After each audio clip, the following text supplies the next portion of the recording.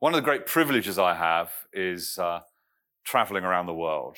And I get to meet lots of different people in lots of different places and speak in lots of amazing churches. Not quite as amazing as this, but pretty amazing. You say that to all the churches. And one of the things that is lovely is the pastor loves to take you out for lunch afterwards. No hint, Andy. Yeah. No hint. Loves to take you out for lunch afterwards, and they normally bring one or two others. And I was preaching down in a church. I preach out regularly in Cape Town in South Africa. And I won't say the pastor's name because you'll know why in a minute. But I preached up a storm in the morning, and we jumped in the car with two or three of his key people from the church, and we were driving out for lunch. And a couple of his colleagues said, "Oh, why haven't you invited so-and-so, the treasurer? Because surely we need him to pay." And the pastor said, "Well, the thing is, he's a disciple of John." And I just chuckled and laughed, and I was thinking, disciple of John? What on earth is he talking about? He's a disciple of John. Anyway, had a quiet moment over lunch, and I leant over to the pastor. I said, "You know, you said earlier in the car that the other elder was a disciple of John, and that's why you didn't invite him. What did you mean?" He said, we love a couple of bottles of wine with our lunch on a Sunday, and he doesn't drink. He's a disciple of John. And he reminded me of this little text, which is my text for this morning. So I'm not going to preach about whether you drink or not, Andy. You can relax. But I do want to make a point. Luke chapter 7, verses 33 to 34. "For John the Baptist came neither eating bread nor drinking wine. And you said, he has a demon. The Son of Man came eating and drinking, and you say he is a glutton and a drunkard and a friend of tax collectors and sinners." So I don't want to talk this morning about whether you partake in wine or not. But what I do want to talk about is whether you're a disciple of John or a disciple of Jesus. And I just want to make three very simple observations about what it means to be a disciple of Jesus rather than a disciple of John. And then I'd like to pray with you, and it's communion today. So it's a lovely way for us to lean into Jesus. And by the time I get there, I'll have thought of a way that we're going to integrate prayer and communion. Does that sound okay? What would you like to be prayed for today? I'd like just to get that out on the table at the start, because I've not come here to entertain. I hope I inspire, but I've not come here to entertain. I've come here because I want you to have a greater experience of Jesus today. That's what this is all about. It's not entertainment. It's about him.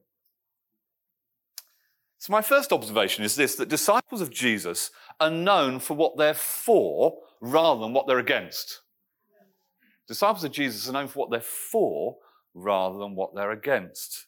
Many years ago, I received an invitation to speak at a business conference, and I love any invitation to speak. And I got excited, and I read down the invitation to the subject that asked me to speak on. And they asked me to speak on the subject of networking. Now, I hate networking. I know we're in America, so that's quite a difficult thing to say. It's more popular to say in the UK, but even in America, I hate networking. And I remember speaking to the conference organizer and explaining to him, I love to speak, but I hate to network. And I explained to him why I find it disingenuous and manipulative and contrived and self-serving, and I could write a book about it. I have. and he said, "But Matt, you're really into relationships." I said, "Yeah, but I believe in relationships, authentic, long-term, high-trust relationships." He said, "Matt," he said, "will you come and speak on that subject?" So I agreed. But the problem was I didn't want to become defined by what I'm not. I didn't want to become defined as the guy, the anti-networking guy. It's always bad to be defined by what you're not. I had to work out what I was for. And what I was for was authentic, long-term, high-trust relationships. And I scratched my head, and then I had an idea. And I thought, relationology, the art and science of relationships. I ran to my computer, Googled it, couldn't find it, formed the company, trademarked the name, bought the web domain. And I'm still running the business today. Still running the business today, but I defined it by what I was for, not what I was against. And I think one of the challenges for us as the Christian church is often we're known not for what we're for, but for what we're against. You see, disciples, John the Baptist, disciples of John the Baptist was a Nazirite. And just let me read you something. Numbers chapter 6. Yes, there is. Verses 2 to 6. Listen to this. If a man or a woman wants to make a special vow, a vow of dedication to the Lord as a Nazirite, they must abstain from wine and other fermented drink, and must not drink vinegar made from wine. Who wants to drink vinegar made from wine? Or other fermented drink. They must not drink grape juice or eat grapes or raisins. I mean, this is getting a bit extreme, isn't it? As long as they remain under their Nazirite vow, they must not eat anything that comes from the grapevine, not even the seeds or skins. They must be holy until the period of their dedication to the Lord is over. They must not let their hair grow long. Throughout the period of their dedication to the Lord, the Nazirite must not go near a dead body. And it goes on. Nazirites are defined by what they're against or what they're not. And that was John the Baptist. John the Baptist had a reputation for not eating bread, not drinking wine. So when Jesus appeared, bit of a contrast. Bit of a contrast. And I personally find that a huge challenge. As a disciple of Jesus, as a follower of Jesus, am I most known for what I'm for or what I'm against? And coming here to church today or tuning into church today, whichever you're doing, there's a question, isn't there? Do we come with a sense of guilt that our lives don't quite live up to Jesus? Is there an inconsistency within us? And we come today feeling a little bit of a hypocrite. We feel uncomfortable in ourselves because there's something that's, we think, inconsistent.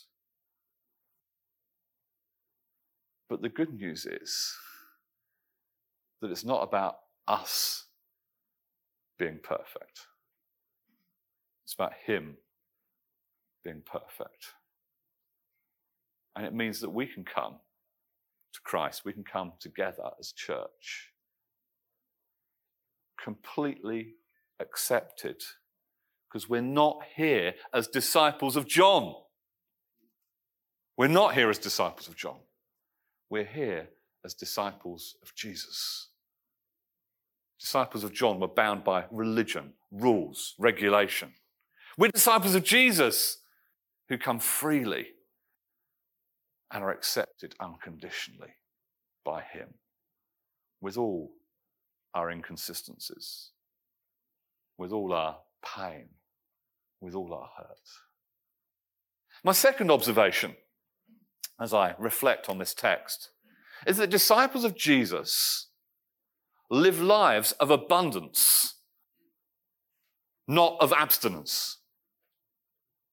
Disciples of Jesus live lives of abundance, not of abstinence. Now, we knew John the Baptist's view. We knew what the Nazirite view was. Don't touch alcohol.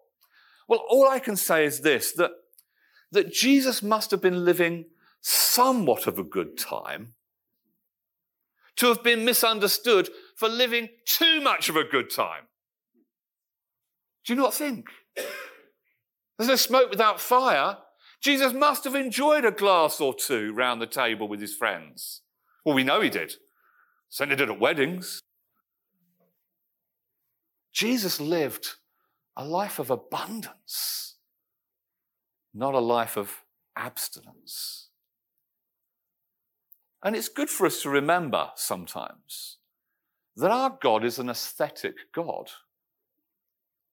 That when he created the world, he looked at it and he said, this is really good. He was pleased by the way it looked, by the way it smelled. He was pleased by the colours and the textures and the depth and the height. There was something beautiful in God's sight as he looked out on his creation. We have an aesthetic God. We have a God who enjoys the goodness of his creation. Now, you know what I'm going to say, don't you? If God enjoys the goodness of his creation, then so should we. We are not called to live lives of abstinence. We don't need to walk around looking miserable unless we really are. We don't need to walk around, pretending to be living in utter self-denial and miserable about it. God has called us, yes, to a life of sacrifice. It's a life of sacrifice that's abundant. It's abundant, enjoying the goodness of God, enjoying the goodness of creation, enjoying the goodness of community.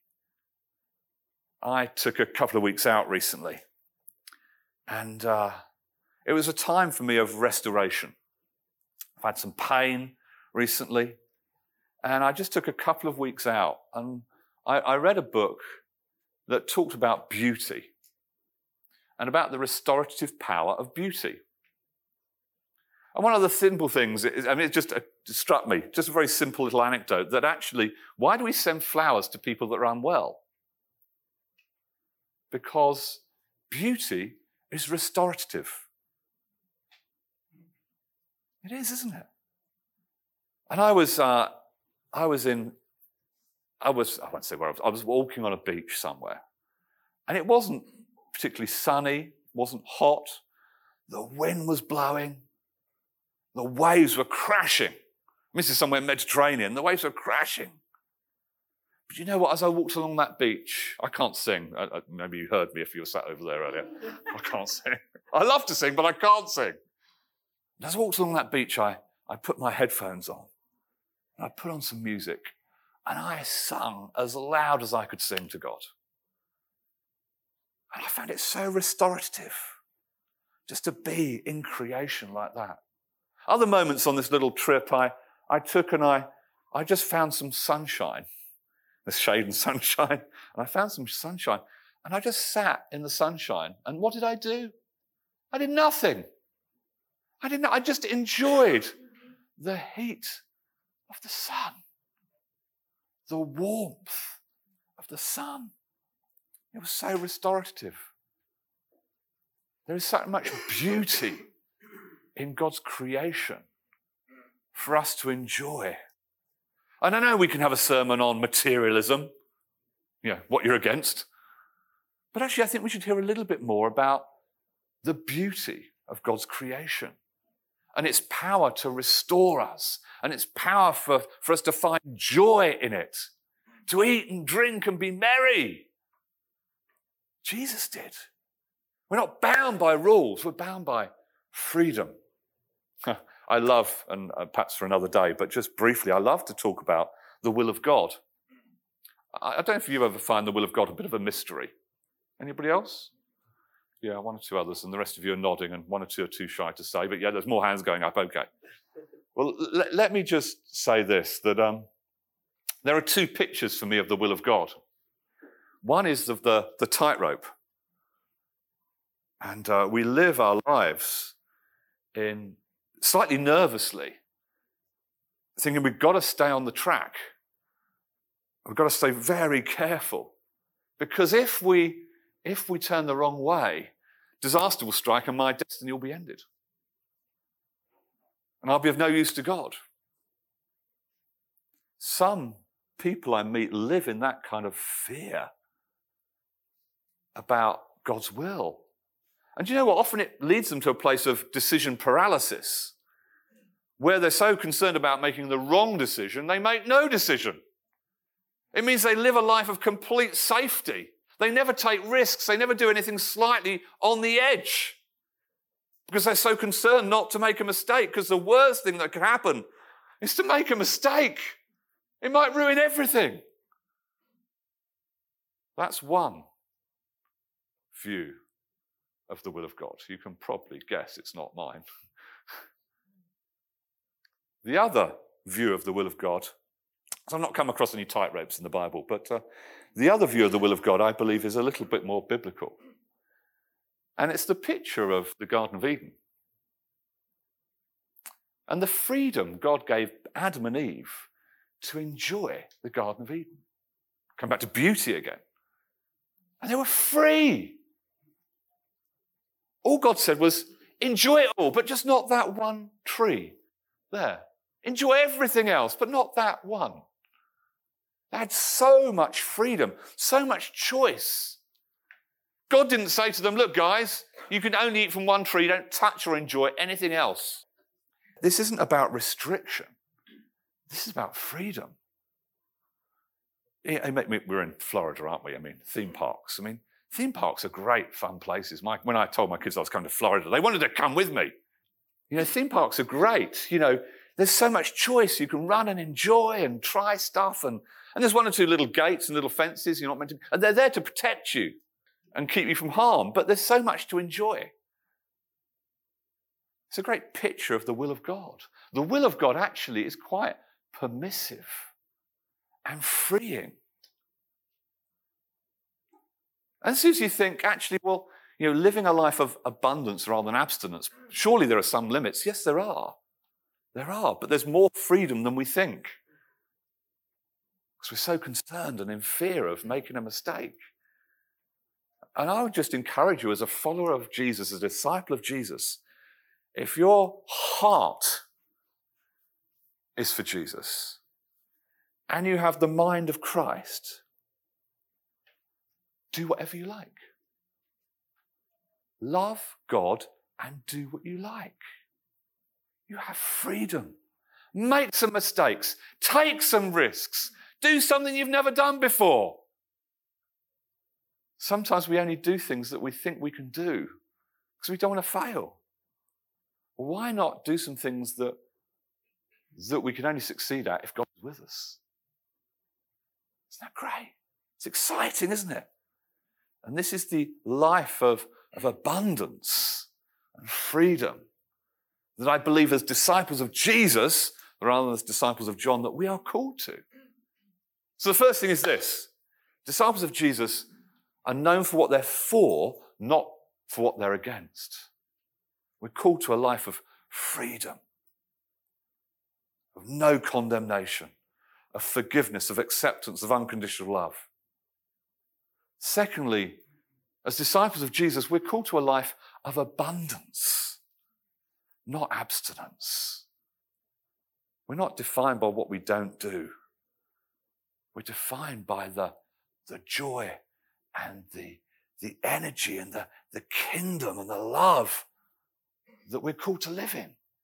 And the third and final thing you'll be pleased to know is that disciples of Jesus transform the world. Disciples of John withdraw from the world. Disciples of Jesus engage and transform the world around them. They don't withdraw from the world in fear and trepidation. But it's God, you see, not remaining distant and far off, but Jesus, God becoming real through Jesus and living amongst us. That's the gospel, isn't it? That's the good news. That our God is not like so distant from us that we're left wondering. But we see in Jesus what God is like, what God looks like, what the sort of things that God says, what breaks his heart, what fills him with joy. We see in the person of Jesus. Now, I don't embarrass him, but I went to the little Castlebury Earth Fest yesterday with Andy. It's like he's a mini celebrity. Have you ever been out with Andy? I mean, I'm pleased to hear that. I've been with a mini celebrity. Everybody wants to say hello. Everybody, I'm not talking about churchy people, I'm talking about police officers and local government people and business people and anybody. And then we went to the police station, and I'd be very embarrassed. I'm slightly embarrassed for him, but went to the police station, and he's got a Citizen of the Year thing. Isn't that amazing?